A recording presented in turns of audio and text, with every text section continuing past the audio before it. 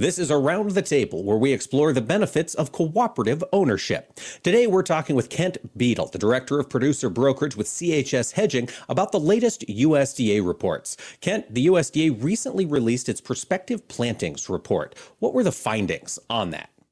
Well, the USDA survey surprised the trade in a fairly dramatic fashion with a number of additional bean acres, probably about 3 million bean acres more than the average trade estimate, which was a substantial number. And of course, those had to come from someplace. And so we had about 2.5 million less corn acres. So that has some implications. First of all, what that told us was that high fertilizer prices got the American farmer wanting to plant more soybeans. We think that there was another factor behind that, and that was all of the talk and the media around renewable diesel and the impact that that was going to have on soybean prices over the long pull.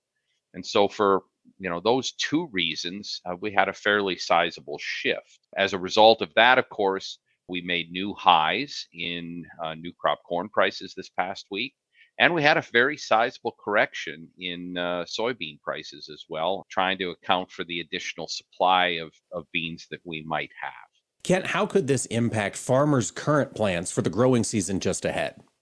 Well, given those price shifts that we had after the report, and given the timing of the report, which is on the front side of when farmers are considering getting out into the field, it's possible that these price shifts may actually move some acres back from soybeans back into corn.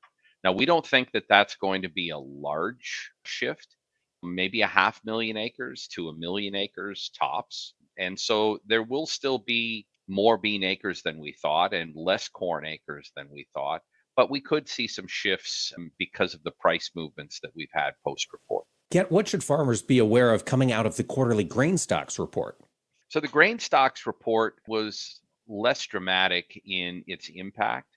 The corn stocks were slightly lower than average trade estimates, but essentially implied that disappearance was pretty much as the marketplace anticipated.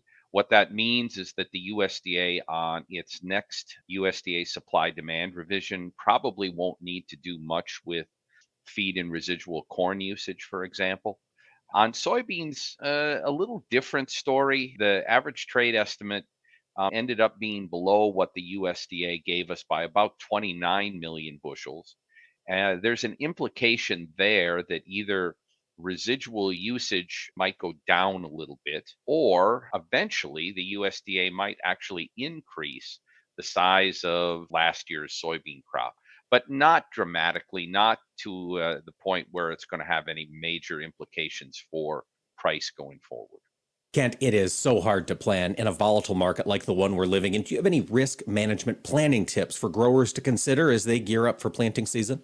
This is the time of the year when growers should have been taking a look at expenses and break evens. And what we do at CHS Hedging and Agshurian is actually try to plan for the gross dollars per acre required to make a return on assets and equity. And after that math is done, we then have to look at these prices and say, can we achieve those objectives? And in the volatile environment that we're in, and it's a scary environment, quite frankly, with the sizable moves every single day, what growers should be doing is talking with their advisors and putting together a marketing plan that's going to allow them to achieve those objectives. We think that in the environment we're in today, we might want to have not just floors put underneath these high prices that we have today, but also maybe strategies that give growers some upside. So potentially some call options against HTA sales, or just using put options or put option spreads in order to provide some downside protection and yet give growers some upside in the volatile environment that we're in.